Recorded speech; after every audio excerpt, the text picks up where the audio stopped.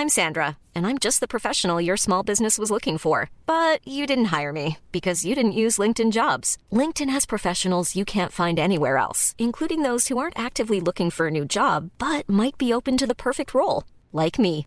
In a given month, over 70% of LinkedIn users don't visit other leading job sites. So if you're not looking on LinkedIn, you'll miss out on great candidates like Sandra. Start hiring professionals like a professional. Post your free job on linkedin.com/people today.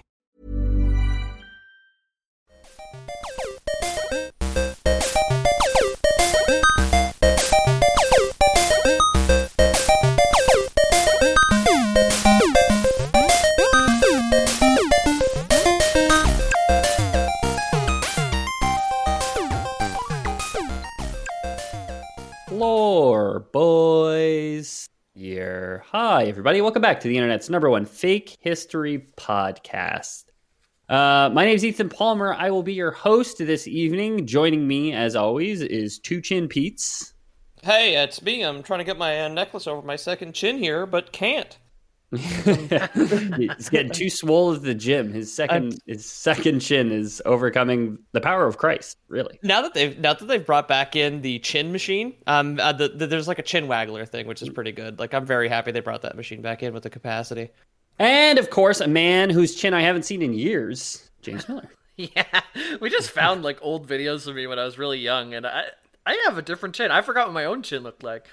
I also you've had a beard now for years, so for a long time. Yeah, it's bigger than ever. But I'm not trying to double up on my chin. I'm going for like double elbows, double knees. So I kind of like stack my weight a little differently than the average man. Oh, you want to get ankles? You want to get the extra? Make it. You look like you're wearing baggy pants, but it's just all meat. Yeah, I like bell bottoms. I like really bell bottom thin thighs. really thin ankles, but fat as fuck knees. You know. Yeah. Okay, yeah, like Cool. Inverted bowling pin. That's what they call me. Like a chicken drumstick, really. Yeah. That's what you want to be. Yeah. Good God. Meat on top. Meat on top. Red hair, just all buffalo drumstick Jamie.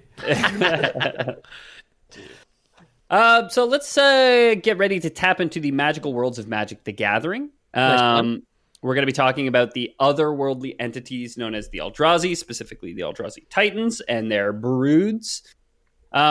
This is kind of a pseudo follow-up to the last one. It's more of a parallel story than the Innistrad episode that I released 3 weeks ago, but you will probably gain some context from that other episode, which would be helpful for this one. So It's October. It's still kind of spooky, though, right? Exactly. This is, if anything, spookier. Okay. Spooky in a different way. I guess Innistrad was werewolves and vampires, and Eldrazi are the Lovecraftian horrors, the eldritch horrors of Magic the Gathering universe. So growing old and dying alone, the abstract horrors of Lovecraft, right? Yeah, I mean, literally, like, descents into madness, right? Like, dementia, really. Awful. So, yeah, that's what we're going to talk about. If you haven't listened to the last one, it's recommended reading, not required reading, I'd say. We'll try and give a bit of context throughout the show itself. But with that, we could probably roll right in. So, Magic the Gathering, for all the unfamiliars, obviously, tabletop card game. Not like, okay, I know what you're thinking. This isn't blackjack, all right? This isn't crazy eights, okay? It gets pretty crazy. But it's a bit more strategy, a bit more nuanced than that. Yeah. And all the sets that come out, about 4 sets a year, usually have stories attached to them. And some of those stories talk about these things called Eldrazi. The only way you lose... the only way you lose money gambling is buying packs over and over again, trying to get that one card you really wanted, right? Exactly. Yes. Yeah. And then as soon as you get it, it's banned in casino. standard. I remember a guy, when Dragon Ball Z cards were popular, he bought an entire box and went through it trying to get a level 4 Trunks. And I walked in and I bought one pack, and I walked out of there with a level 4 Trunks. And he had all of his little empty packs all around him, and I was the one with the card. That's great. gambling, baby. Yep. That's very Jamie luck, I believe. As Luis would say, slub luck, I believe. Right. I love the fact that you said back when Dragon Ball Z cards were popular, which is a thing that you could have made up, because I didn't know that ever happened. You never had DBZ cards? So, no. There was like a little scanner that was basically like a plastic that had like a little gap. And as you powered up your character, you moved it up along the side of the card. So like the plastic would block the other numbers, and the card in the middle where the gap was would be the current power level. And yeah, that was like one of the mechanics. You could level up your characters from like 1, 2, 3, and 4. There was like a whole battling thing too. I went to tournaments, but I was awful at it. And a young child, yeah. Pokemon is like a simplified Magic. I've played the Game Boy Color game, which I think I've mentioned in the past. That's fun. And I still own a bunch of Digimon cards. I don't know a single human being on the planet who knows how to play that game. I got the starter kit as a gift at Niagara Falls for some reason, and that was it. If people were like, hey, Digimon is just made up, like you never actually saw an episode of Digimon, you never actually saw any content of it, I would be really skeptical, but I could be convinced. Like you could double down and like a few beers in, probably convince me that Digimon never happened. You know? It just gaslights you. It's just like, no. It's not like Pikachu. He's like an alligator, and he's just called Agumon now. Yeah. Garurumon. Yeah. And like a dog gets stronger when he puts pants on, and then he turns into a mech. Yeah. And they could talk sometimes, I think. I don't know. One of them got too big, and the kid wanted to paint him and didn't have enough money to pay for oil-based paint. It was like a plot point. I don't remember that at all. That sounds like a fetish thing. They got on a train, and then the train went to the digital world. I think, honestly, I'm pretty sure there's a PS1 RPG Digimon game that I still want to play. But okay, screw it. We're doing Digimon lore, okay? Right? yeah. We're doing a live read of it. No, we're talking about Magic Gathering. Again, listen to the Innistrad episode for more context, and we have a ton more Magic Gathering episodes. Should be links to our website with all those episodes on it, but you can find subtitles there, and you should be able to find the episodes by searching that as well, or just searching Magic in your podcast app. It should come up. So what the heck is an Eldrazi? Okay. it's a way to cook your points. pasta. Yeah, 1,000,000 points to Peter or Jamie, whoever can come up with the name of one of the three that I mentioned last time, because there's 3 Eldrazi, and you guys will win. You guys will win every game I ever play in the future. You automatically win it over the other one if you can remember one of the 3. One of them at least had apostrophes in there. Yeah, because they're I can't believe it's not Cthulhu, right? Yeah. No apostrophes, so you're negative points at this point. But oh no, is it I can't believe it's not Dagon, but it's like K apostrophe TN or NT rather. Metal Garurumon. Hakulu. Yeah. Moana. Moana. Yeah. Another rock. Metal Garurumon. Yeah. That's my guess too. And Hulu, the streaming service. Hulu.com, which you can't get in Canada. Can we have a hint? Like, do you want a hint? I mean, I want to one try. of them has. Sure, yeah. I don't even know what to give you as a hint. One of them starts with a K, one of them starts with an E, and the other one starts with a U. The one with a K has 2 Ks and a Z in it. Kakaz. No, Is that, not even close. Not even close. Yeah, so let's get into it. The Eldrazi are an unknowably ancient race. They're native to the Blind Eternities, which is the space between realities, chock full of chaotic energy. That is we've what talked about before as well, right? Yeah, a couple times. That's what planeswalkers are able to manipulate and travel through. Right. Not to be confused with the Blind Attorneys who are suing that damn stoplight that stopped tweeting at it. Yeah.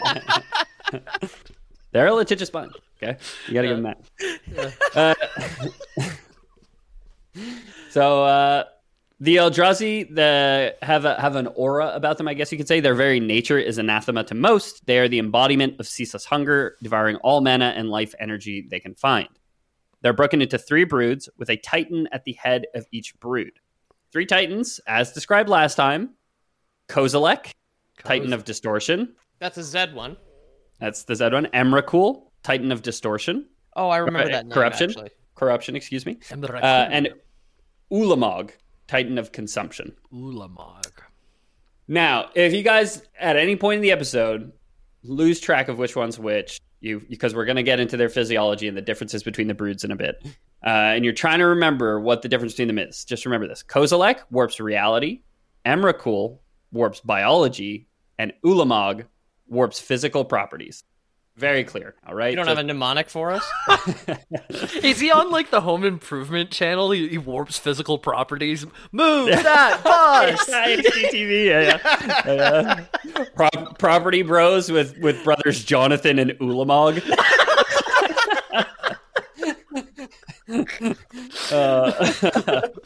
It's like, well, what we want to do is like tear out this old gyprock wall and put in some new support beam that's incomprehensible to the human eye. Yeah, Ty, that's going to be a great idea.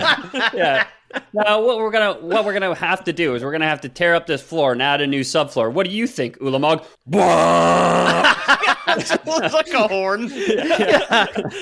How about this walk-in mind torture chamber? Ooh, beautiful.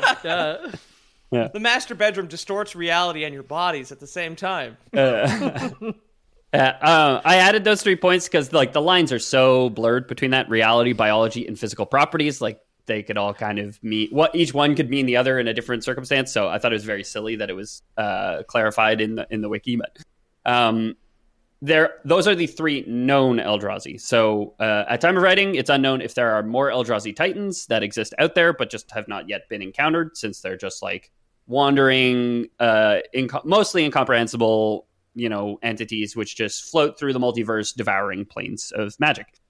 As I said, they are native to the Blind Eternities, and they don't enter planes in the traditional sense. So there's an in-canon metaphor which does a really good job of explaining it.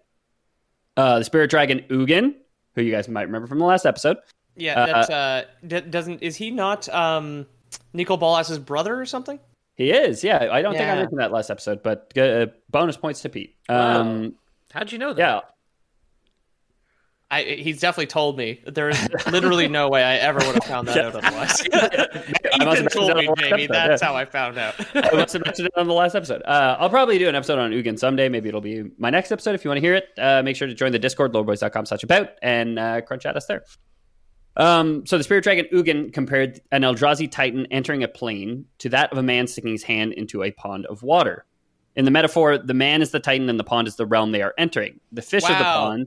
I can't imagine that's what he meant by that. Imagine all at once that you're a pond and a man sticks his hand inside you, and that's what it's like when an Eldrazi enters a plane. Like, okay, Ugin, let's get you to bed. I do try and dumb it down for you guys. So. Yeah, we can all imagine a man sticking their hand inside of us, like at this point, I think. But yeah, I mean, we've all been there. Yeah, make me a Muppet, baby. So we have a man sticking his hand in a pond, a Titan entering a realm of magic. The fish of the pond, those who dwell in the plane, can only see the man's hand. So the Eldrazi Titans are kind of just the man's hand. Like when you see these like all-encompassing monstrosities towering over the realm, as far as we can tell, it's just like an aspect of like a construct of their presence. It's like the thing we brought up a bunch of times, like Flatland or whatever, where if everybody lived in a 2D world and you stuck your hand in it, you'd only see circles instead of fingers and stuff like that. Exactly. Yeah. Something passing through it, you just see like the flickers of it going through and changing shape, and you wouldn't be able to understand. You'd never be able to comprehend that it was the shape of a hand from your perspective. Yeah. So yeah, mortals on a plane can only see a fraction of the Eldrazi Titans, even as their reality crumbles before them. Similarly, each lesser member of a brood is at the same time a part of that greater Titan. The physical forms of Eldrazi drones or processors are simply a further extension of that extra-dimensional being. So the Eldrazi, you have your flagship cards. There's cards for Ulamog, there's cards for Kozilek, and there's cards for Emrakul. And then you have like the Emrakul's Pathfinder or Kozilek's Pathraiser, all these different Eldrazi cards, which are Eldrazi minions. Those aren't like separate minions, which the Eldrazi Titan has created. Those are still the Eldrazi Titan, just again, taking on like different manifestations within that realm, essentially. Okay. I guess if we want to extend Ugin's metaphor a bit, it's like the ice is frozen, and to start, you're only able to kind of work in like a finger at a time or whatever, right? And then slowly you're able to work in more and more as you kind of break up the ice and break up the very reality of that dimension. Yeah, I was thinking of something much dirtier. Yeah, I just pictured like all puppets on the brain, huh? Yeah. All those Yeah. guys at those Magic the Gathering concerts, the tournaments that have their pants down, and you can see like the ass crack. So there's just like a really big overweight guy like leaned over into a pond, sticking his fingers. Sticking his fingers into it. Yeah. This is Magic. I am role playing. Yeah. Ugin is just like, imagine the aspect, one of the envoys of Ulamog is in just like the ass crack of a man peeking above the waist of his jeans. It's just like try and imagine a great pond full of Cheeto dust. Yeah, so the broods, if a little indistinct on purpose, do at least have some defining physical characteristics. So you probably can spot the difference if you know it well enough. And I'll get into. Oh, I can actually show you pictures of what these guys look like. I completely forgot about the props that I brought for you guys. So this one's Kozilek. You'll notice a central theme of tentacles. Sorry, this is Ulamog. I named that wrong. No, this is Ulamog. Sorry, Kozilek, Ulamog, and Emrakul. Emrakul just looks like a jellyfish, like a gigantic jellyfish. Yeah, I think that's a fair way to describe her. Ulamog, take note of the bone-plated helm or head, and the bisected arms. So he's basically got like 2 sets of upper arms and then 4 forearms with 4 hands at the end of each of those arms. Looks like someone just plucked him like a weed from a garden or something. Yeah, he does. I can kind of see he's like a tuber or something, right? Like a turnip. Yeah. And I think Kozilek maybe the most humanoid form, the body anyway. The head is kind of like most comprehensible of all of them. It's like he has a face where his neck should sprout, like he's just looking straight up all the time. He's a turtle. He's a shy turtle, essentially, right? Yeah, with 2 big buff arms. Yeah.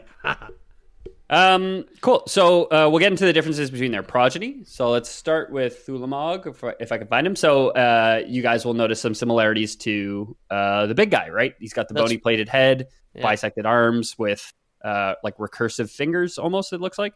Yeah, he has like it has like a lot of additional knuckles on every finger. They all kind of wrap around. Yeah.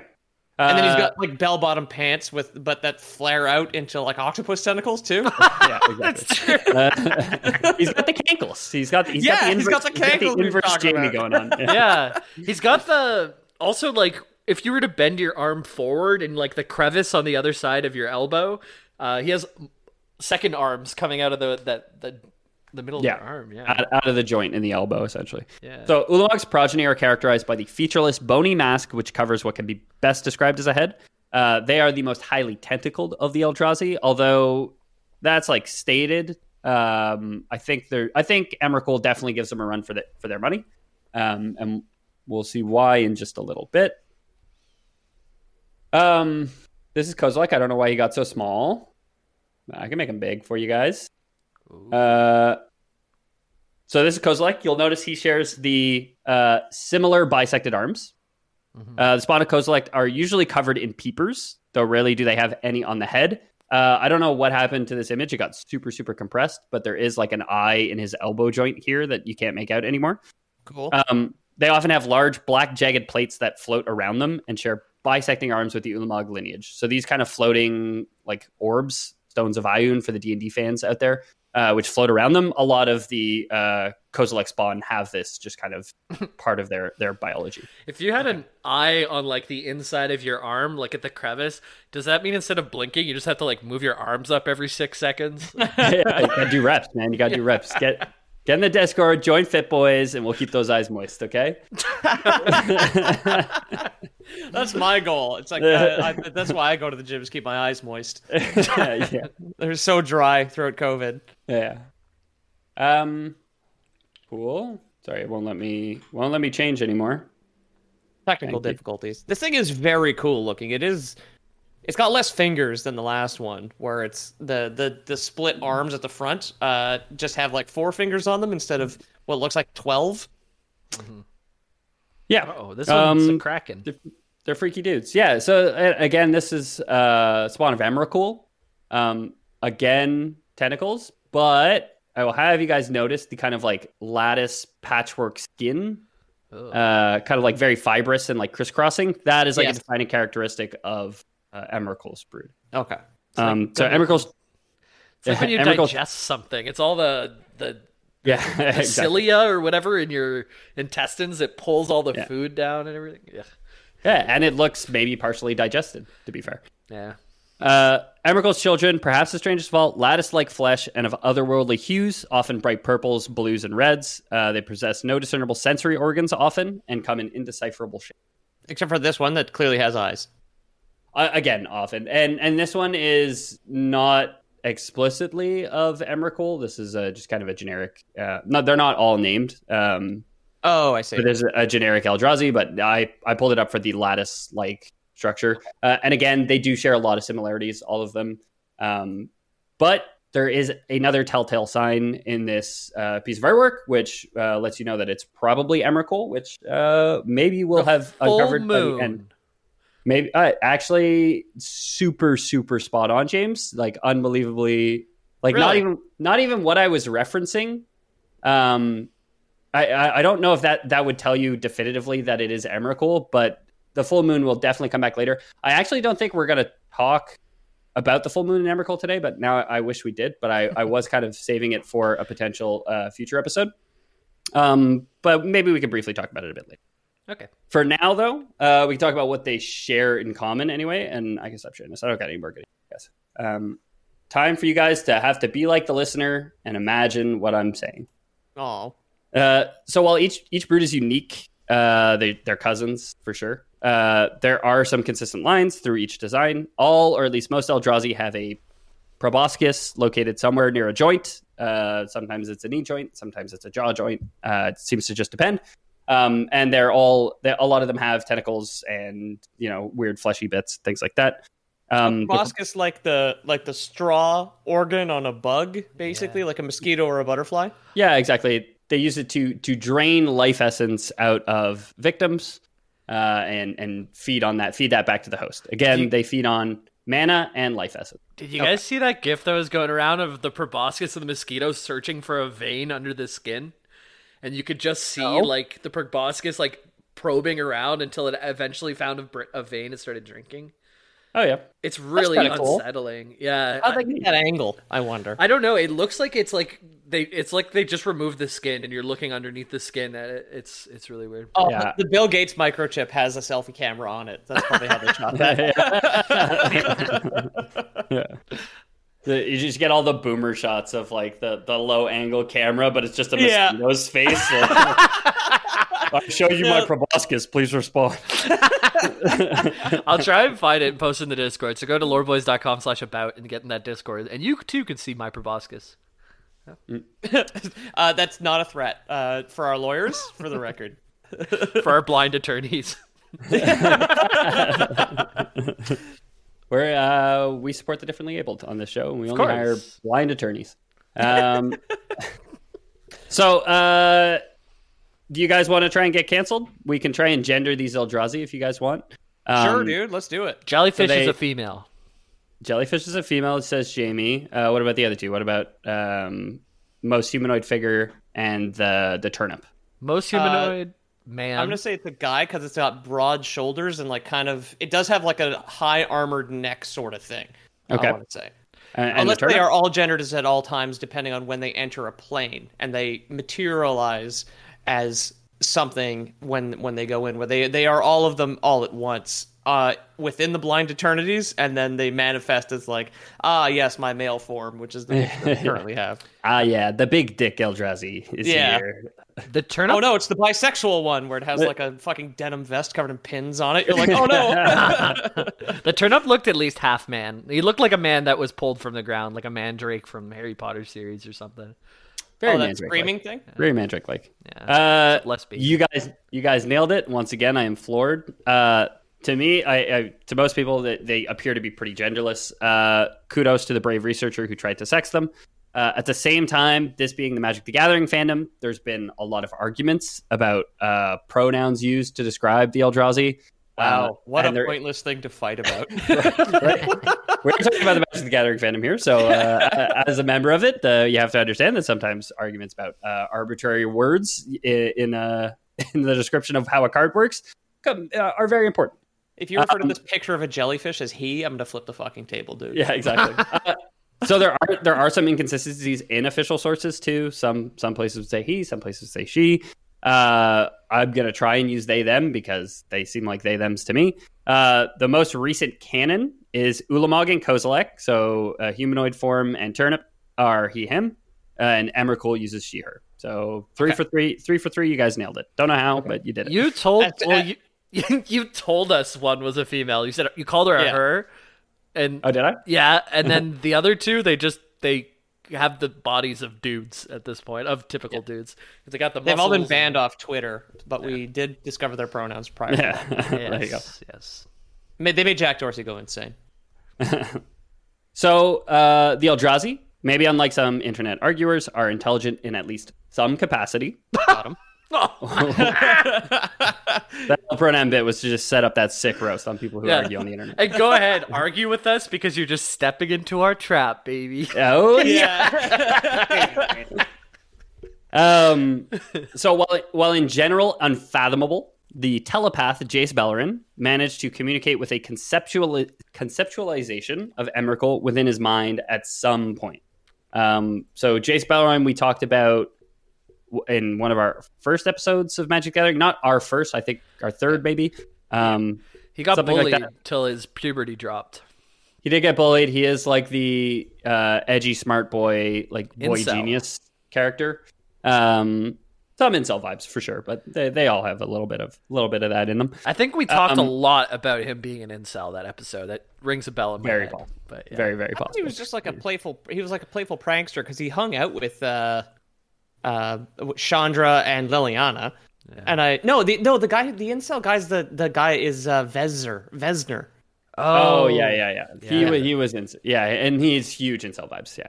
Okay. Huge. Sorry, I mixed up. That's from the that's from another series.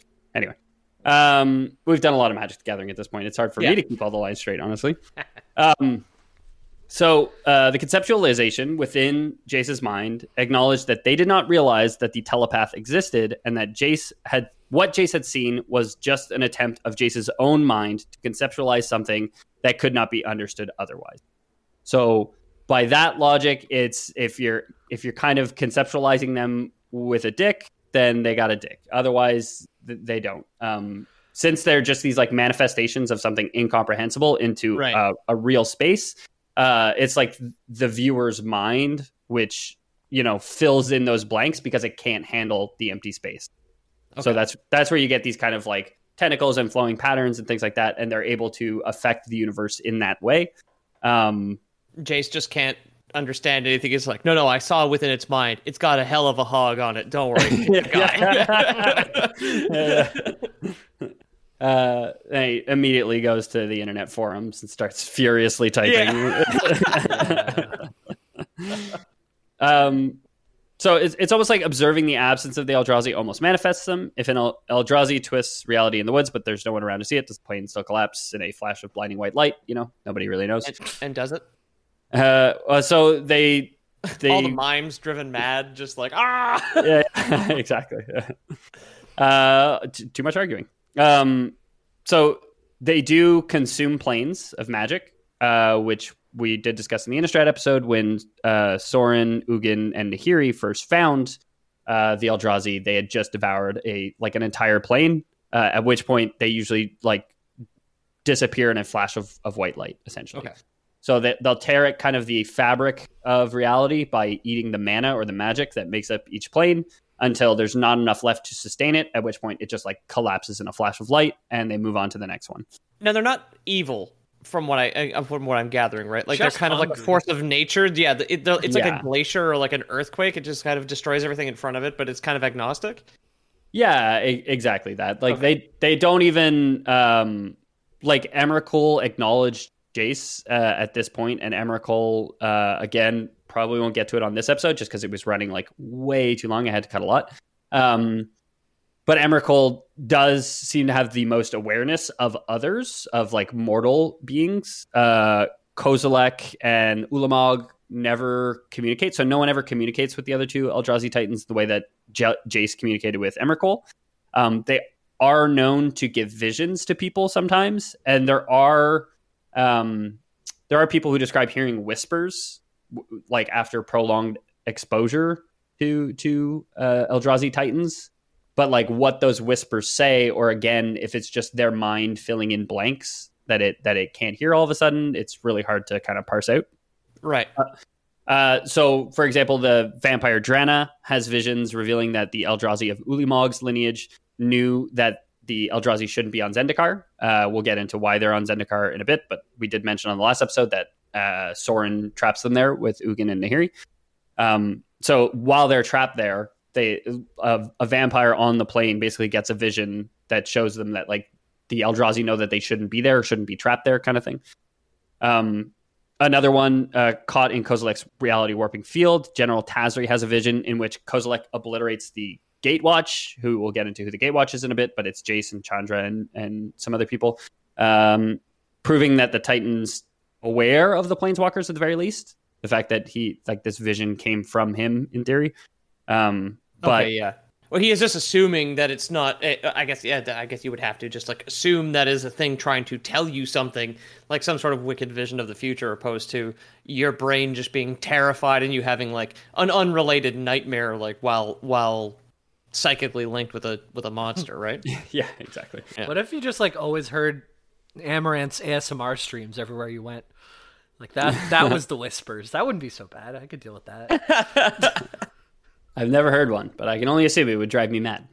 I watched some with some people in the Discord. One of the guys recommended it to me, and we streamed it to the server. And I was like, it's a weird noise. It's kind of hypnotic. It is just like lip smacking and whatnot. But like I can get how that could be kind of relaxing. My favorite move of hers is that she made it so she's like, I'm going to make it so I don't have one woman doing it, I have two women doing it. And the way that she did it is she set it up so she was on the left ear and the right ear, and she would do it to the left ear, and then the right ear would be like a 30-second delay of whatever she was doing. So effectively she was like making it feel like there was two people there, but it was just her and then like her 30 seconds ago. So honestly, pretty innovative in the SMR scene, I gotta say.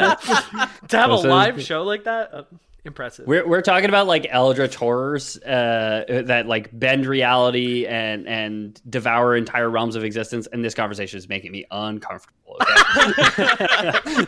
I know nothing about this. Okay, I'm too boomer for your sex streams, James. Please keep them to your episodes. Okay. Honestly, don't even watch them that much, but every time I turn it on, I'm like, how has she brought it to the next level? She's just always innovating. she keeps ratcheting it up. I don't get it. She's a leader in the industry, I swear. So finally, when doing what they do best and consuming planes, each of the three broods has a particular effect on the landscape it leaves behind. This is the point in the episode where I remember I did have more visual cues to give you guys, but I clearly have not prepared them. So I'll describe them for you. Ulamog, Warper of the Physical, if you'll recall, leaves behind a white coral-like substance. So he kind of turns the entire plane into like this like devoid, barren coral reef, like a bleached reef. Yeah, I was gonna say it's like what currently happens basically with pollution. Exactly, yeah. Kozilek, Warper of Reality, is known to leave behind formations that resemble colorful bismuth crystals. So for anyone unfamiliar with bismuth, it's a crystal which forms naturally in the shape of squares. Very cool to look up. Oh, neat. Yeah. So basically, like the entire ground, like behind in the wake of one of Kozilek's brood, will just show like these like crystal rainbow square patterns all over the place, just kind of like branching out. Emrakul, Warper of Biology, is known to leave behind yellow dust, which can transform the very scenery into flesh and blood. Yeah. So yeah, you'll be walking along behind Emrakul, the jellyfish, and you know the land beneath you will go, "Hey, I'm lying here." To which you will, of course, reply, like, "I'm walking here." It's yellow dust, and then like when you touch it, you turn into no. So, like the ground is breathing when Emrakul leaves, and there's hairy bits and there's bony bits and there's fleshy bits, you know. Yeah. It's real gross. I don't like that one. You use your coupon code Emrakul on manscaped.com to clean up your dirty hairs growing out of the ground. Yeah. Dirty son of a bitch. You need the lawnmower 4.0 to mow your actual lawn of all the hair from it. Yeah. So, like I said before, it's unknown when they awoke, where they came from, how long they had been destroying planes before they were found by the band of 3 planeswalkers. Their insatiable hunger would crack open entire realities to drain them of the marrow that was their magic essence and leave nothingness in their wake. Stopping them for a time was a monumental task. We'll go beyond stopping them for a time right after the break. Jewelry isn't a gift you give just once. It's a way to remind your loved one of a beautiful moment every time they see it. Blue Nile can help you find the gift that says how you feel and says it beautifully, with expert guidance and a wide assortment of jewelry of the highest quality at the best price. Go to BlueNile.com and experience the convenience of shopping Blue Nile, the original online jeweler since 1999. That's BlueNile.com to find the perfect jewelry gift for any occasion. BlueNile.com. Wow. Nice. Yeah. What you're hearing are the sounds of people everywhere putting on Bombas socks, underwear, and T-shirts made from absurdly soft materials that feel like plush clouds. Yeah, that plush. And the best part? For every item you purchase, Bombas donates another to someone facing homelessness. Bombas. Big comfort for everyone. Go to bombas.com/ACAST and use code ACAST for 20% off your first purchase. That's bombas.com/ACAST. Code ACAST. Millennia ago, 3 planeswalkers decided to do their best to rid the multiverse of the threat of the Eldrazi. Ugin, the Spirit Dragon, Nahiri, the Lithomancer, and Sorin Markov of my last episode fame were the ones to take on the task. We did talk about it on the last episode a little bit, at least the trapping of these Eldrazi. Right, yeah. Like under the sea with a cage of Zeus's lightning. It is better. That's Disney's Hercules. Where it is wetter, where it is better, under the sea. Yeah, that's exactly what they decided to do. And then along came Sorin. He hurled his thunderbolt. Welcome back to the Lore Boys. We're talking about the frigate Eldrazi still. James, you could not be further off, I guess, because it's really under a mountain, Mount Akum, or a range of mountains. Mount Akum? Well, yeah, on the that's subject where of Amaranth. Amaranth. Yeah. Mount Akum, of course. Yeah. The Lithomancer we established was I don't remember if it's a dude or a chick, but they could manipulate rocks, right, and create these like gigantic pillars of stone that they used to lock in some aspect of one of the Eldrazi, like within the tomb. Yeah, exactly. Yeah, or all 3 of them get trapped there. I guess half of the amount of points that I offered you guys last time, if you can remember the plane that they get trapped on. It's Nahiri's native plane. There's another famous planeswalker from there named Nissa, who we'll talk about in a bit, who ends up joining the Gatewatch. I think you talked about it probably 40 minutes ago at this point, and I've completely forgotten. Delta Airlines. I don't think I've mentioned it on this episode. Maybe I have. Maybe I let it slip. Like I let it slip that Emrakul used she/her pronouns. But I definitely mentioned it on the last episode. I've mentioned it before as well. Is it Zendikar? Zendikar, yeah. Okay, yeah, because you did mention it earlier. Sorry, I was like dredging the bottom of the pond that all of their hands are now stuck in. Dredging the bottom of my memories for that. So now they've all got one hand stuck in Zendikar. Exactly. I'm so glad you used that metaphor. You guys are it's really going to feel like you guys read my script before, because I kind of mentioned that in a little bit. We get a bit of Lore Boys canon in a second here. 200 episodes, you'd think that we'd learn to cooperate eventually. Yeah. Wait, don't tell them that it's a 200. We're going to do the actual 200 later. Now the Lore Boys is like a middle-aged lady, where it's just oh no, we're not 200 episodes. It's rude to ask a podcast how many episodes you've done. No, but we're 201 episodes, but when you look for the 200th episode, you just see an empty void that your mind fills with tentacles, essentially. Right, of course. Yeah. They're on Zendikar. They trap the 3 of them there. They decide to trap the 3 of them there. Again, listen to our Innistrad episode if you want a bit more detail on it. But they decide to trap them instead of destroy them. And it's Ugin who is the one who counsels that. Says, we should trap them. We shouldn't kill them. Was he improvising? And he was just no, it'll be fine. We've got a use for them later. And then like what? Trust me. I mean, there's a ton of like really fun tinfoil hat conspiracy, and like one of them is, or a lot of them actually involve using the Eldrazi to kill Nicol Bolas, who Pete spoiled as his brother, or maybe apparently I spoiled as his brother to Pete at some point. How would I have found out? I don't know. Talk with all your Magic the Gathering friends, Pete. Come on, yeah. So like one of them is really cool. We've talked about the plane Ixalan on the show. I don't think we've ever done like a proper episode on it. Maybe we have, maybe we haven't. But it's the plane with the vampire conquistadors who ride dinosaurs. It's notable because you can't planeswalk off of Ixalan unless you have a particular artifact, basically. So like Jace Beleren gets stuck there at some point. So there's like fan theories where like Ugin was planning on trapping Nicol Bolas on Ixalan, where he couldn't planeswalk out of, and then freeing the Eldrazi to consume Ixalan, destroying Nicol Bolas with the plane because he's not strong enough to defeat Nicol Bolas. All fan theories.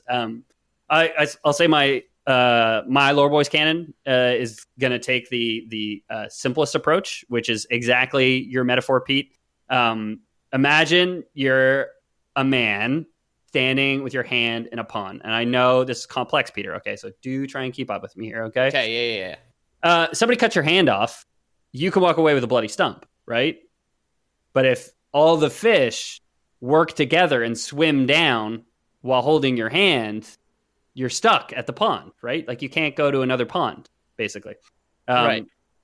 So I thought the really simple Lore Boys canon would be by trapping the manifestations on the plane. They're actually trapping the Eldrazi, where Ugin might fear that if you destroyed them, they would just manifest on another plane somewhere else and keep doing what they were doing before. I don't get it, but I'll listen back in post and see if I can. Yeah. So, Jamie, you are a man at a Magic the Gathering concert. Okay. Jamie, Dory is one of the Eldrazi, and it's the Eldrazi of short-term memory loss, and she just wants to swim down. Okay. Yeah, exactly. Okay. Good. Cool. Do you think therefore you am Jamie? Yeah.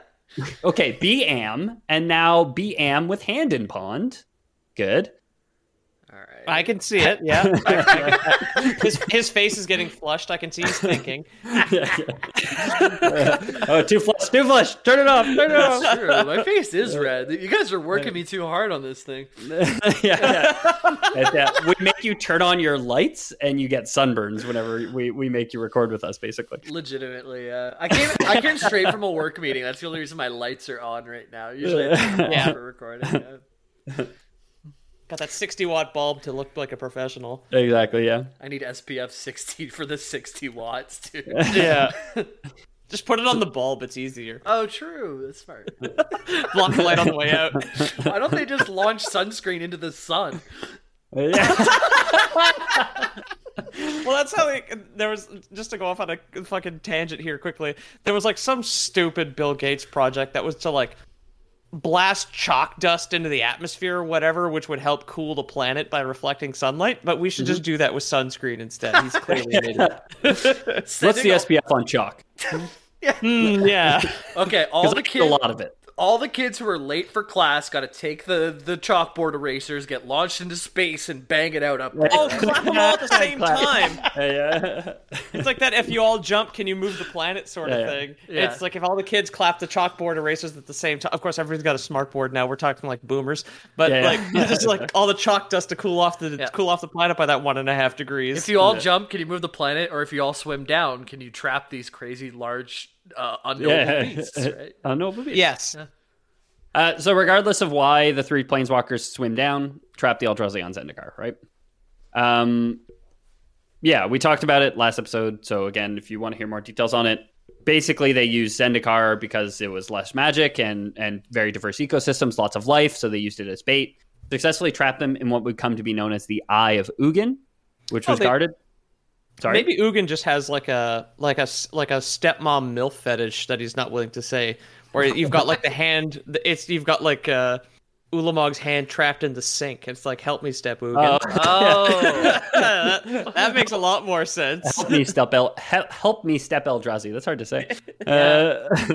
That'll honestly, now the next time I see one of those videos, it's so like, why are they're not actually stuck, but it's because they're sticking their hand into another world. And okay, this will help. Yeah, the fish in the washing funny. machine are swimming down, so the stepmom can't get out. Right. Yeah.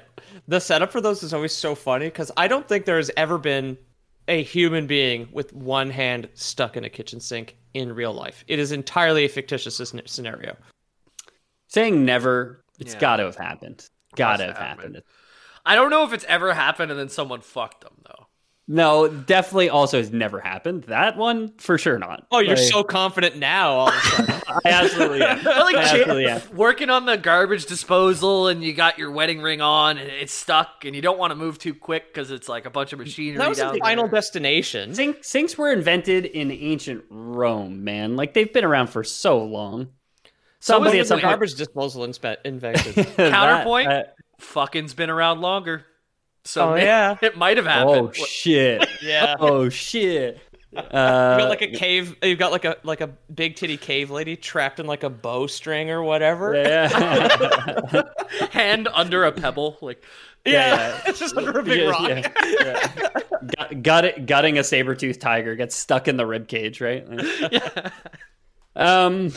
So they trap them in what would come to be known as the Ivugan, which was guarded from tampering by locks. And the locks were, if you guys recall, stone pillars opened with keys. Well, those are Hedron. Locks are opened with keys. The keys to these locks are opened with, you need 3 Planeswalker Sparks, and you need Ugin's Magic Breath, his invisible dragon breath, to open the Eye of Ugin. Just to ensure that, like, hey, can't escape without us 3 here. We're the only 3 Planeswalkers who know about this place. I'm the only Planeswalker who's got the invisible dragon breath, so we're covered, right? We'll see in a bit that they didn't do a good job making sure that nobody can unlock these locks. Confined by the magic of the network of Hedrons, which are those stone, like, it's like 2 pyramids, like, ass to ass, which, like, float in the air, the stone Hedron. You know what? I knew exactly what you're talking about, but that's the funniest way to say it. 2 pyramids, ass to ass. Yeah. I don't know. I didn't even. The mummies would have wanted it. Help me, step mummy. Confined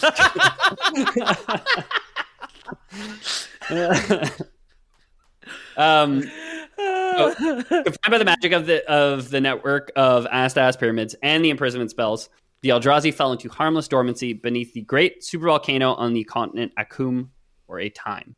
Right. The Planeswalkers disbanded, with Sorin and Ugin leaving Zendikar, while Nahiri remained to watch over the prison. Despite the powers invested in the trapping and confinement of these forces, something sinister still leaked from within.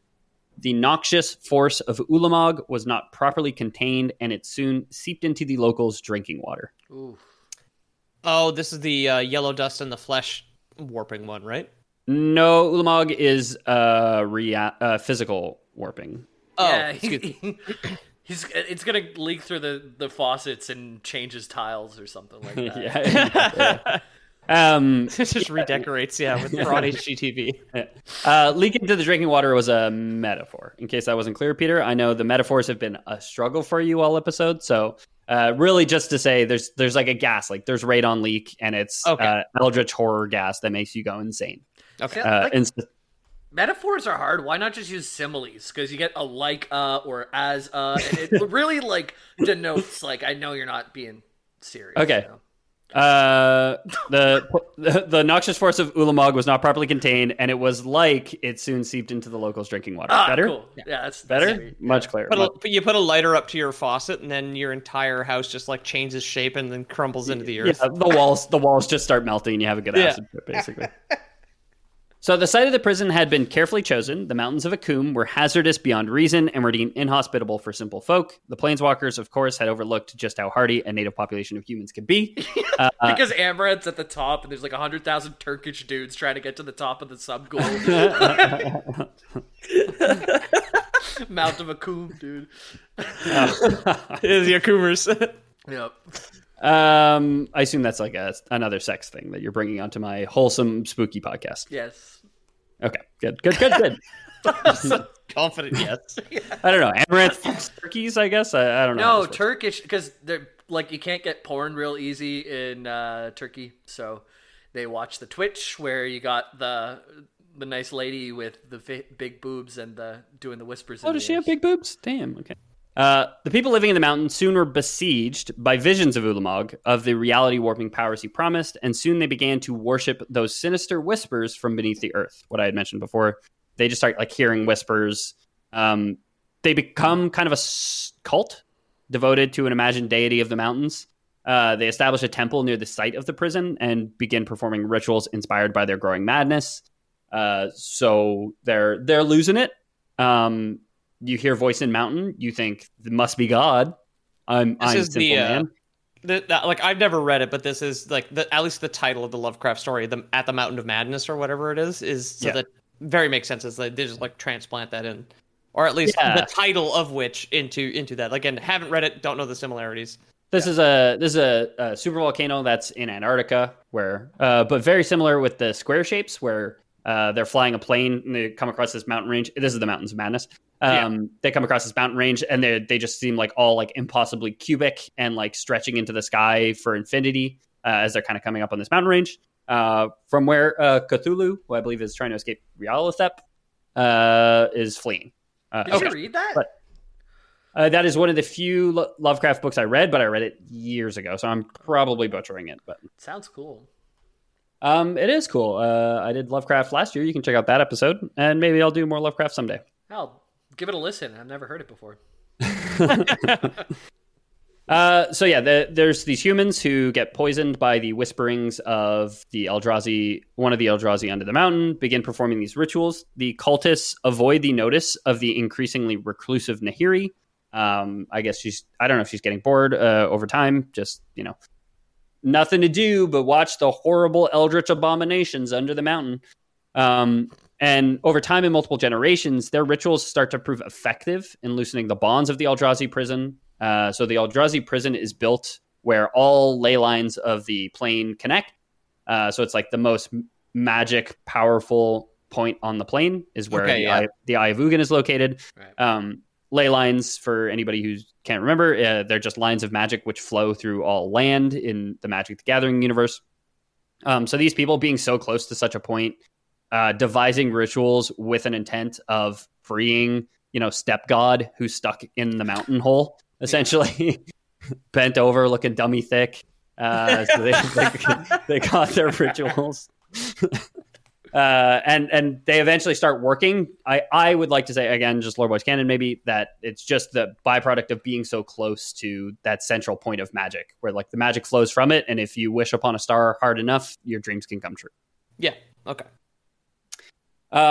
So with these disturbances, ripples shook Zendikar, and Eldrazi drones began to awaken throughout the plane.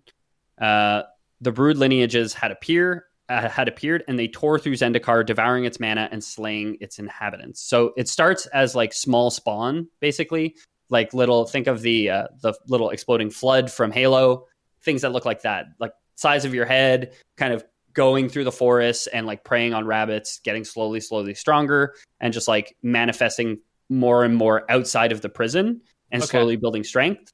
But the Titans are still trapped. So like the larger manifestations are still trapped under the mountain. Okay, they're sending out envoys to learn of this plane's stepmoms, basically, and grow more powerful. Exactly, yeah. They're clicking those ads, hot stepmoms in your area, and they're out in search for them, basically, killing every rabbit they find on the way. Nahiri calls for aid from Ugin and Sorin, though neither comes to help her. The latter, we know why. The Ugin, I won't get into it right now. It's not important. Alone besieged, the Planeswalker got to work and was successful in identifying the break in the Hedron network. So she sees that, like, hey, these goddamn ruffians, cultists, have been messing with my Hedrons. So she sets them all back up straight. She's able to repair it, returns the Eldrazi to their sleep for a time. There's still probably some Eldrazi, like, kicking around on the plane, but they're kind of cut off from their host, so they're easier to kind of deal with, right? Do they draw magic directly from the manifestation in the plane?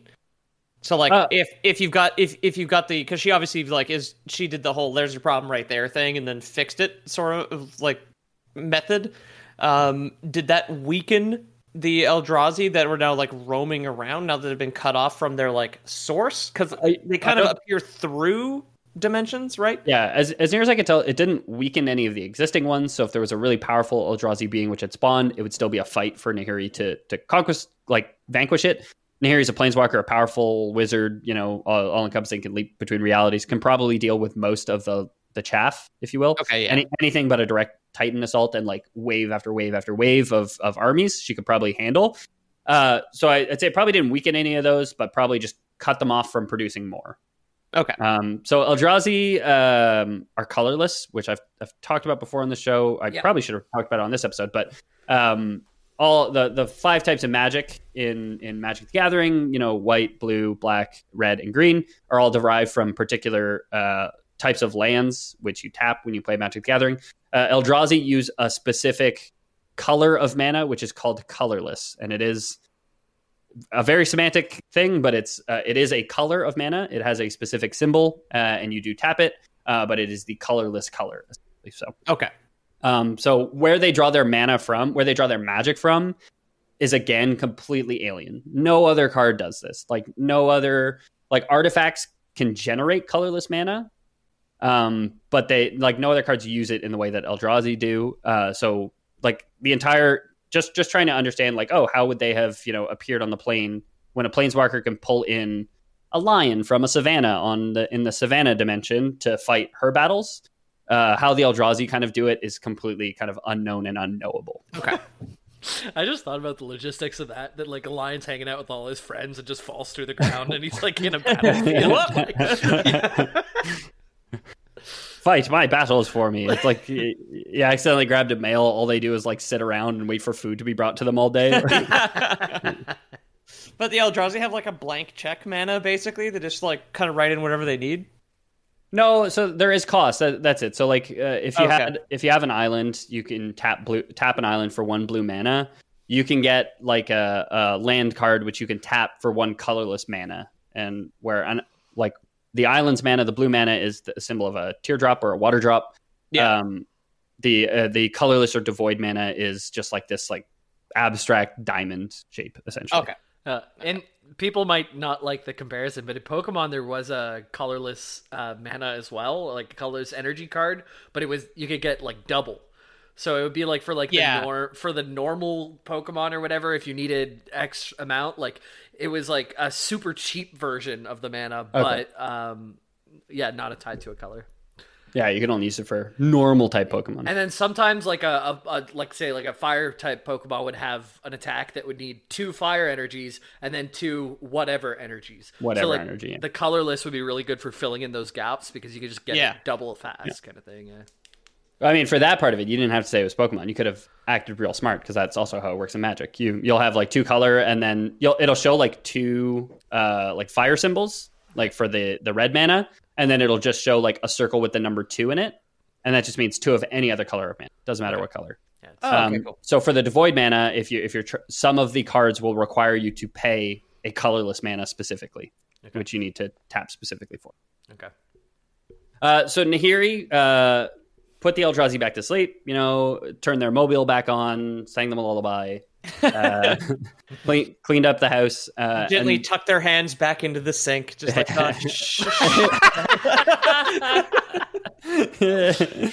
And she's realizing that things are kind of falling apart, and this is probably a threat and something that needs to be addressed. She had called for help and nobody came. If it happens again, is she going to be on her own? So she goes in search of her old companions. She'd only find her own imprisonment. We know what happens there. Check out the Innistrad episode for details. I'll say for the last time, maybe. Yeah. With Nahiri gone, other powers arrived. While Nahiri was gone, trapped in the Hell Vault on Innistrad, the planeswalker Sarkhan Vol had been ordered to travel to the Eye of Ugin by none other than Nicol Bolas himself, current big bad of the MTG universe, who we've referenced a few times now. And I really don't get into the reasons why. It's going to take a whole episode on probably Sarkin Vol, which maybe need a lead up from Nicol Bolas. I was about to say, I love how Nicol Bolas, as like the big mysterious bad guy of MTG, has also been like the big mysterious bad guy of all our episodes, because we have like fucking 10 now and have never touched him. He's just always kind of like on the periphery of the lore boys, haunting us. We've touched him a bit. It's like that's like definitely a multi-parter. You know what I mean? Yeah. If Elspeth took 6 parts, 5 episodes or something. 5 episodes, Four? then I think 4. Do we get it in 4? I don't know. I can't remember. Yeah. I mean, Nicol Bolas would take a lot, so I think that's just the only reason why I haven't. And it's just he's probably one of the more known characters, so less interesting. Yeah. For me to want to talk about maybe. But I will do him someday for sure. But yeah, he sends Sarkin Vol, one of his lackeys, one of his minions, a planeswalker who's capable of transforming into a dragon, basically. Sends him to the Eye of Ugin, where he's just left to stew. He's left here for a long time, indeterminate amount of time, I guess I should say, slowly descending into madness while standing guard over empty halls at the beck and call of his master. He takes to speaking to himself and hallucinating over the years spent alone until one day another visitor arrives. Chandra Nalaar, someday pyromancer of the Gatewatch, appears at the Eye of Ugin. Again, probably need a Chandra episode at some point, probably need another Jace episode at some point, probably need a Gideon Jura episode at some point. But these are all, for people in the Magic the Gathering game, you probably recognize these names. They are known as the Super Best Friends, where they're all planeswalkers. They form something called the Gatewatch, which is like the Avengers of the Magic the Gathering realm, essentially. Right, yeah. Chandra is red aligned. She's a pyromancer. She appears at this location, unrelated to the arrival of Sarkin Vol. She had been following the location marked on a scroll she had found, which had led her here to Zendikar. Sarkin, in a moment of lucidity, decided to give her the tour and led her deep into the heart of the Eye and explained what it was, what he had gleaned over his time spent here. So it was like, yeah, this is my Eldritch Horror prison. I've been here for some time. I'm the only guy. This is that's the washroom. If you need to go, there's a my bed over there. It's just like a shifting slab of rock on milk crates. Yeah. Sorry, I didn't make it. I wasn't expecting company, but I've been awake for some amount of time. I don't really know how long. So Chandra, nodding politely, was maybe a bit surprised when her host transformed himself into a dragon, intent on killing Chandra and sacrificing her to the voice within the mountain.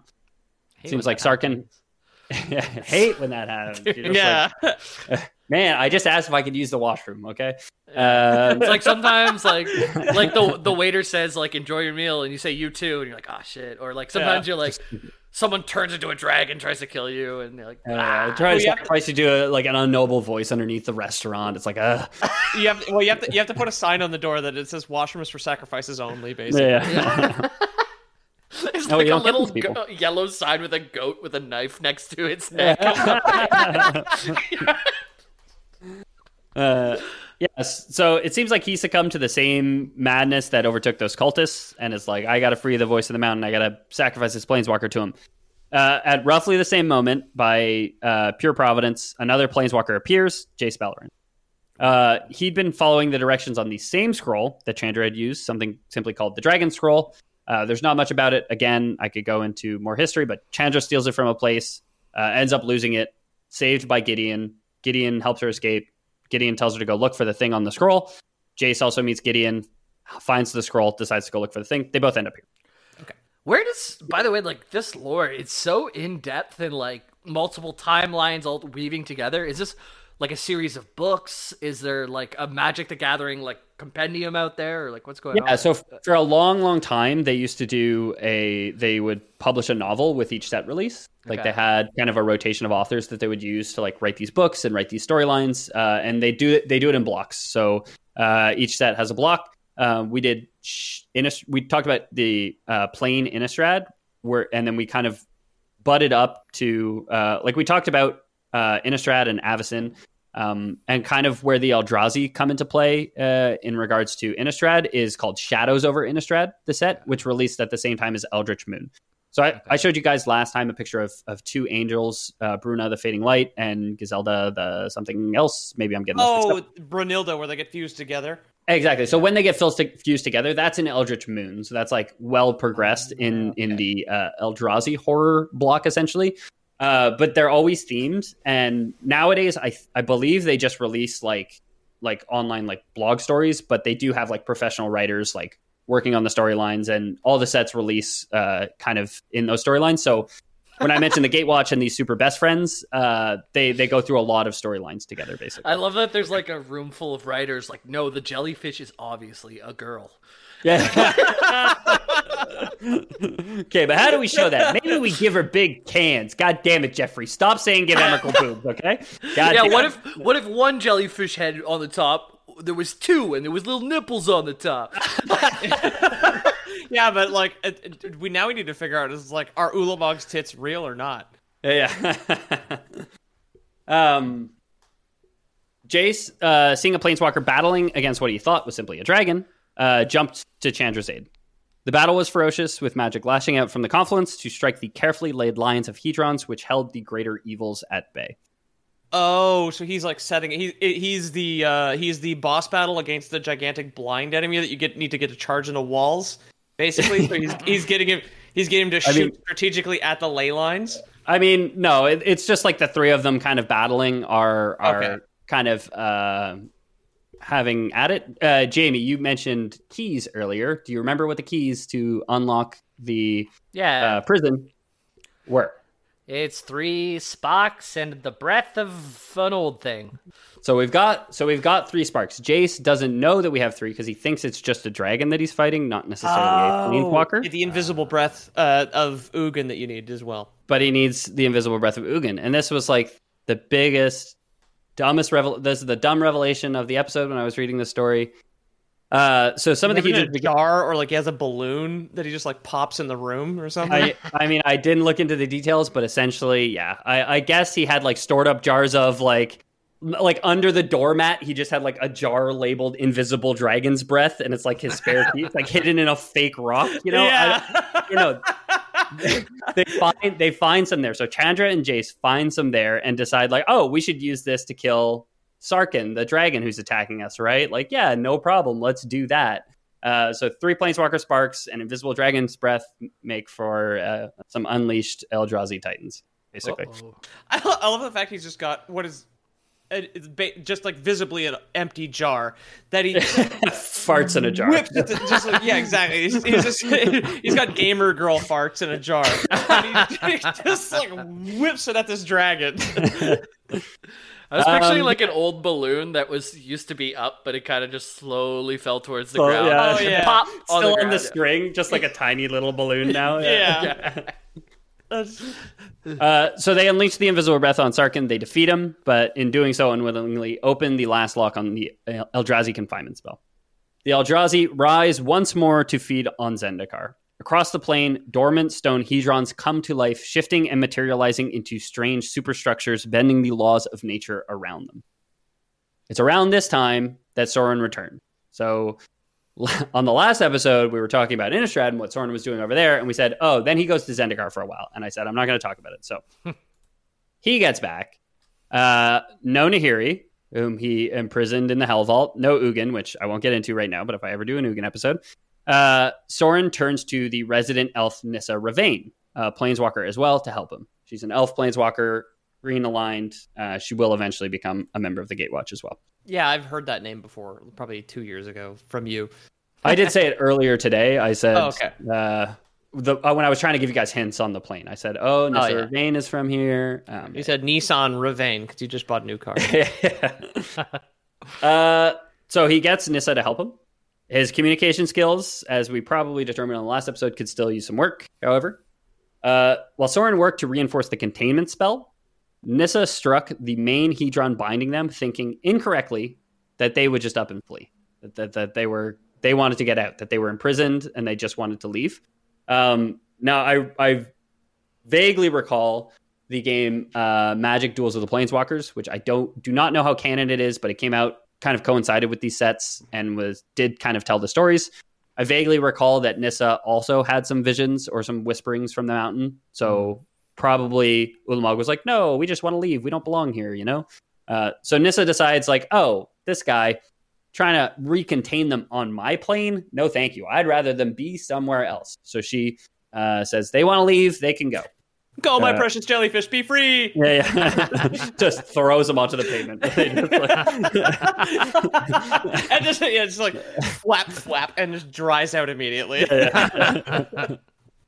She was a little right and a little wrong, I suppose you could say. The Eldrazi were willing to leave, but only after devouring enough of Zendikar to utterly annihilate it from me. Oh, she didn't check if they needed snacks. Yeah, exactly. Idiot. They're like, no, we want to be freed and we want to leave, but we're gonna just destroy you before we go. That's all. Yeah, that's the one caveat. It's about now that Soren's like, I'm washing my hands of this. He leaves, goes back to Innistrad, says, I don't want to deal with this anymore. I tried. He's like, I imprisoned Nahiri. I didn't answer her calls in the first place. I come back here. I didn't effectively communicate what these things wanted or keep an eye on like the fledgling planeswalkers who were messing with things. No, I'm gonna go. Basically. Yeah. So when everybody go crazy, I'm not a therapist. I'm out. So he leaves the mess in Nissa's hands. Nissa was joined by 3 others: Chandra, Jace, and a 4th, Gideon Jura. Realizing they need to stand together, they each take on an oath to each other, and the Gatewatch is formed. Basically, in this moment of crisis is when they swear an oath to each other. In this set, there is 5 cards, or I think there's 4 cards in the Battle for Zendikar set, which is Oath of Nissa, Oath of Chandra, Oath of Jace, and Oath of Gideon, which all do different things. And then eventually you get an Oath of Liliana card, because she eventually joins the Gatewatch, just not off the get-go. Well, she's hunting demons, right? Exactly. She's hunting demons, if you guys will recall, on Innistrad right now. She probably waits till the war's like almost won, then she steps in right at the last minute, pledges like, "Yeah, we did it! You know? We did USA, USA." I wasn't gonna say it, but that's like World War I. Yeah. So while this is going on, while they're promising to be faithful to each other, Ulamog is rampaging across Zendikar, while Kozilek is lying in hiding, letting his scions do the destruction for him. So Kozilek has kind of like shifted himself under the tectonic plates of the plane, and it's just like, no, I'm going to chill down here, let my fingers poke up through the ice and like wiggle on the surface. Whereas Ulamog is reverse ice fishing. Yeah. Or it's like a knit blanket, just with like fingers poking up through it. Yeah. Ulamog's rampaging across Zendikar. Emrakul, however, simply vanishes from the plane. She gets up and leaves whenever Nissa frees him. Okay, so Jellyfish is be free. Jellyfish is be free. Yeah. Okay, sweet. She leaves the other 2 to complete the destruction. The Planeswalkers assembled all the able-bodied men and women across Zendikar to try and beat back the Eldrazi, but it was proving a losing battle. Jace realized that they could not hope to splinter out and stand against all the forces of the Eldrazi, but needed to make a single concerted effort. So he goes back to the Eye of Ugin to see if he could piece together the clues of how it had been used in the first place, when he, and this is kind of a theme with this place, finds it occupied. Anybody want to take a guess? Ugin himself is in the chamber. We're working to rebuild both it and the Hedron network. So he's a little late to the summons, but he gets there and he sees just like his lab in disarray, his fart jars all smashed. Yeah. He's all pissed off. The Spirit Dragon... They're all labeled like dragon, masking tape with a Sharpie on them. Yeah, dragon, Ugin, Indie Fox, Amaranth, invisible farts. Yeah. So the Spirit Dragon reveals how the network might be used again to immobilize the Titans, but Jace realizes that it can do more. He says, "Why don't we use it to kill them? Trapping them is the first step. Then we go on to kill them, right? You can't teach an old dragon new tricks." Ugin warns Jace against destroying them, saying that doing so would have untold consequences throughout the multiverse. Again, we don't, as far as I could find, don't have any canon reason for this. So this is kind of responsible, though, because if they're coming from the place between planes, maybe, and they just consume mana and leave behind like this drained debris, maybe he's right in being like, hey, man, I don't know where they came from. He's listen to your heart. Like, I don't know where you came from, and I don't know why. But he's just like, he definitely understands that, like, maybe if we kill these things, the planes will just like dissolve or whatever. So it might be responsible to the it could fact be that an ecosystem. Yeah, exactly. But at the same time, you're like literally witnessing them like turn people into horrible flesh monsters and like like the worst possible end to your life is seeing one of these things like show up in town, you know? So yeah, I don't want to both sides it, Peter, but I can see both sides, you know? So yeah, Ugin's like, it might be a balanced ecosystem. We would just want to trap them for now until we can learn more, even though they trapped them and never spent any effort in studying them or anything like that. Although maybe too dangerous to study, right? So they recruit another local planeswalker, the merfolk Kiora. Jace describes the ley line pattern that they would devise to draw the bulk of the Eldrazi into the plane so that their energy could be dispersed into it, effectively killing them. So they're like, we're going to draw them in, trap them again, and then once they're in, we're going to like disperse that out, not keep them concentrated in one spot.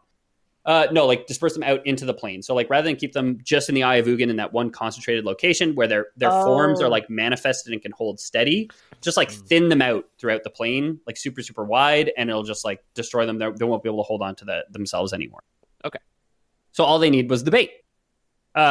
Gideon gets to work clearing out swaths of Eldrazi swarms with Kiora and Chandra supporting, and the Gatewatch successfully managed to anchor the Titans to Zendikar. So some of them show up and are like, "Hey, we're the force that's gonna fight you and kill you. Look at us! Hey, look at us over here!" You know, and they distract them long enough that Jace can enact the plan and trap them. Basically, Jace and Nissa. So Nissa like moves the Hedrons into position. There's a card called Large Hedron Network or something like that, which is some great artwork of, you see like Ulamog standing in this like what's called the Seagate, which is like this like basin at the bottom of a waterfall, and there's just like all these Hedrons like circling in around them, basically like hemming them in to this one spot. Cool. But yeah, they get them to that point, and then they say like, okay, we're ready to pull the switch and spread them out. It's Kiora who first notices the implications of such a feat. The immense destructive power of the Titans threatened all of Zendikar. They risk pulling the plane into the Titans as much as the Titans into the plane. Jace's plan would effectively threaten to destroy Zendikar as well, and all of its inhabitants, as much as it would destroy the Titans. So Jace is not from Zendikar; he's from Ravnica, and he's like, "Yeah, this plane was great, but we got to sacrifice it for the greater good." Meanwhile, Kiora, Planeswalker, local, is like, "This seems a bit intense, right?" I'm with Jace so far, dude. These are some badass fucking Lovecraftian monsters, and one plane for all of that gone? Untold numbers, yeah. As far as we know, the last time they tried to imprison these fucking things, they didn't they didn't seal up the wall properly, and then psychic magic poured into the drinking water, and everybody went crazy. Yeah. Exactly. All those Coomers came on the mountain, and then they all went nuts and let them go. I'll be cooming around the mountain when I come. Around the mountain when I coom. So Kiora protests. Tries to convince Nissa to free the Titans. Nissa, again, another local to Zendikar, to let them flee the plane to save the souls of those on Zendikar, even if it threatens all their plans in the multiverse. So Kiora is kind of in the, let's free them. We can lure them to another plane without so many people, and like we'll deal with them there. There's Chandra, no time. There's no time to get the civilians and nature out of the way. Chandra thankfully had another solution. It's the same solution as always for her. It's fire. She's just going to use fire on them. With Nissa's help, Chandra channels her pyromancy along the leylands of the plane itself, which were trapping the Titans. Okay. In one blinding flash of fire, Ulamog and Kozilek are incinerated, leaving only ashes of them raining from Zendikar's sky. So Chandra just like, oh, no, I'll just fuck them up. Don't worry, guys. We're good. I'm just going to fuck them up. Okay. I don't know why we even hired this mermaid. Just I'll take care of it. Of course, whether the flames actually destroyed them or just their planar avatars, and if again the man has just lost his hand now and is walking around with a stump in the blind eternities, bumping into stop signs and calling his lawyer, it's hard to tell. But they defeated them on Zendikar, at least for the time being. So while all this is happening, on an unassuming plane called Innistrad, a vampire is killing an angel. Yes. You guys will recall Sorin unmade his creation Avacyn. Nahiri, freed from her imprisonment at Sorin's hands, had been hard at work, if you guys remember. Nahiri had been spreading cryptoliths throughout the plane to draw the Eldrazi to Innistrad. Right. Those are the little pillars that she was making. Exactly. While Sorin still held the body of his creation Avacyn, Maddened by the eldritch powers which now racked his realm, Emrakul had arrived on Innistrad. And maybe that's where we'll pick up on my next episode. Because again, a lot more there, but I didn't want to cut it too short. So thanks so much for listening, everybody. We've been the Lore Boys. You can find all our info at loreboys.com/about. In particular, look out for the Discord link. It's our most active social. And the best way to get in touch with us is either that or contact@loreboys.com. You may have heard reference in this episode to 200th episode, whatever strange horror bending reality that might be, that we've made it to 200 episodes. More details on that to come. We have some very abstract thoughts still in the bank. We're hoping to release it soon with the big old Lore Boys TM on that one. But do stay tuned. We'll definitely announce it before it comes out. It might just be a small announcement on this feed. It may just come out on this feed, but it'll definitely get announced in Discord. So feel free to head to loreboys.com/about to find more info on us and the show. And if you liked it, tell your friends, leave a review, spread the good word. Jamie, is there anything you'd like to share with the class today, besides the fact that you're not wearing pants, young man? If you go on the internet, you can Google anything. Peter, what do you got? When you say Google anything, where can I look up what Google is? Go to Bing for that. Okay, good. You can look at what Google is, and then from Google, you can get to loreboys.com, where you can see all of our socials and get in the Discord. The Discord's where we're at. Chat with people every day. Today, we're talking about Stardew Valley is a new game coming out from that same developer called Chocolatier, and I have a petition to rename it Chocolate Stardew and the hot dog flavored water. Okay. So you let me know Make it happen. if that'll work or not. It looks just like Stardew, so I think it's a perfect fit. But anyways, that's it for me. How about you, Pete? Yeah, at Lore Boys Podcast on Instagram if you want to check out our title cards and leave us likes, send us messages, whatever. Big thank you to everybody who has watched the interview that we did. We did a live show on October 24th at Meltdown in Montreal. It was a great event. Eric with a K from Discord actually made it in person to meet us, and we got to meet his fiance. Wonderful time. Thank you so much. We're going to be doing more live events in the future with Squared primarily, but like maybe we'll be able to organize our own one day. So if anybody wants to reach when it's legal to travel, it's fun, and it was a great time. Otherwise, we are doing another live stream. We are doing... what is it? Extra Life? On November 6th, 2021. We'll be raising charity to get rid of sick kids one way or another. I'll be playing The Surge 2. And then I guess we'll be doing some Hollow Knight Randomizer and a little variety show with Jimbo. So if you want to check out twitch.tv/The Lore Boys on November 6th, we're going to be pretty much all day raising money for a good cause. Yeah, Mostly I'm going to be ASMR here. But anyways. Yeah, I'm going to be smacking my lips in this mic, and Jamie's going to be smacking his lips in that mic. Yeah. So, Jamie, you want to hit him with a little preview? Absolutely not.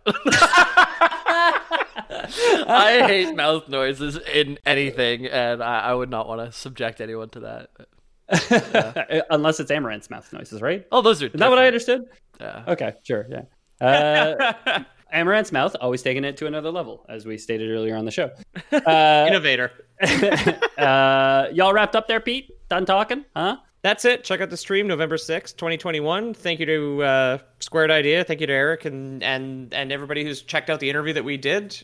And yeah, that's it. If you're looking for a place to dump all your cash before we start raising money for sick kids, so you don't have to feel guilty about not donating, we do have a Patreon as well. Patreon. Yeah, we'll launder your money for you. Patreon.com/The Lore Boys. You can head there to support us with some scratch. Big shout out, as always, to everybody who does. It means the heckin' world. And you know, we wouldn't let reality warp it for anyone, but for you, maybe. Anybody who doesn't like that, doesn't like Patreon, doesn't like the idea of giving... Who owns Patreon? I was going to say Mr. Bezos, but that's just an assumption. Probably not, right? No, it's someone else. If you don't like the idea of giving that someone else guy your money, hate that guy, then we do have Lore Boys Prime, our subscription-based service where... Hate that fucking jellyfish. yeah. Where we offer you guys something special every single week. So Pete's mentioned a few times now. He is giving out jellyfish. I believe Jamie has some bismuth crystals to give out this week. I have some. I couldn't afford real coral reef. It's surprisingly expensive for a service that we don't actually collect any money on. But I have papier mâché. Nice. That's how it's pronounced, guys. Okay. Yeah, it's French for newspaper oatmeal. That's what it's made of. It's a delicacy. So I've got some newspaper oatmeal bleached coral reef. The bleach completely destroyed the paper, just dissolved it to nothing. So it looks very eldritch. But in matching with spooky season, we'll do your Halloween decorations for you guys. We got live jellyfish, bismuth, which I don't know if it's valuable or not, but Jamie said he's willing to shell out for it. And I'll do the newspaper oatmeal. Last I heard, like, bleached newspaper is kind of just paper, but without the news, Whoa, dude. Last I heard, we've talked about this before. Just blew my fucking socks off with that one. You're right. You're right. Oh my God. Mulch it up. I invented paper. I independently invented paper, and I need you, Jamie, to be the businessman for me, because clearly I'm a walking invention machine. Take the paper, slice it. It'll be the best thing since sliced paper. Okay, what if I take my speakers out back, smash them with a sledgehammer? What did I just invent, Jamie? Sound? I have no idea what you're going for. Well, I mean, for a short amount of time, I did invent sound. I guess the speakers were producing sound for a time, so I used speakers to invent speakers. Okay, yeah, I like it. I like that it. That works. Temporary speakers. Disposable speakers. Yeah. Oh yeah, exactly. Don't worry, Pete. I'm working on an invention to get that crucifix around your second shin, though. Okay, buddy. Please. I think that would constitute a lore boys. Lore boys. Out.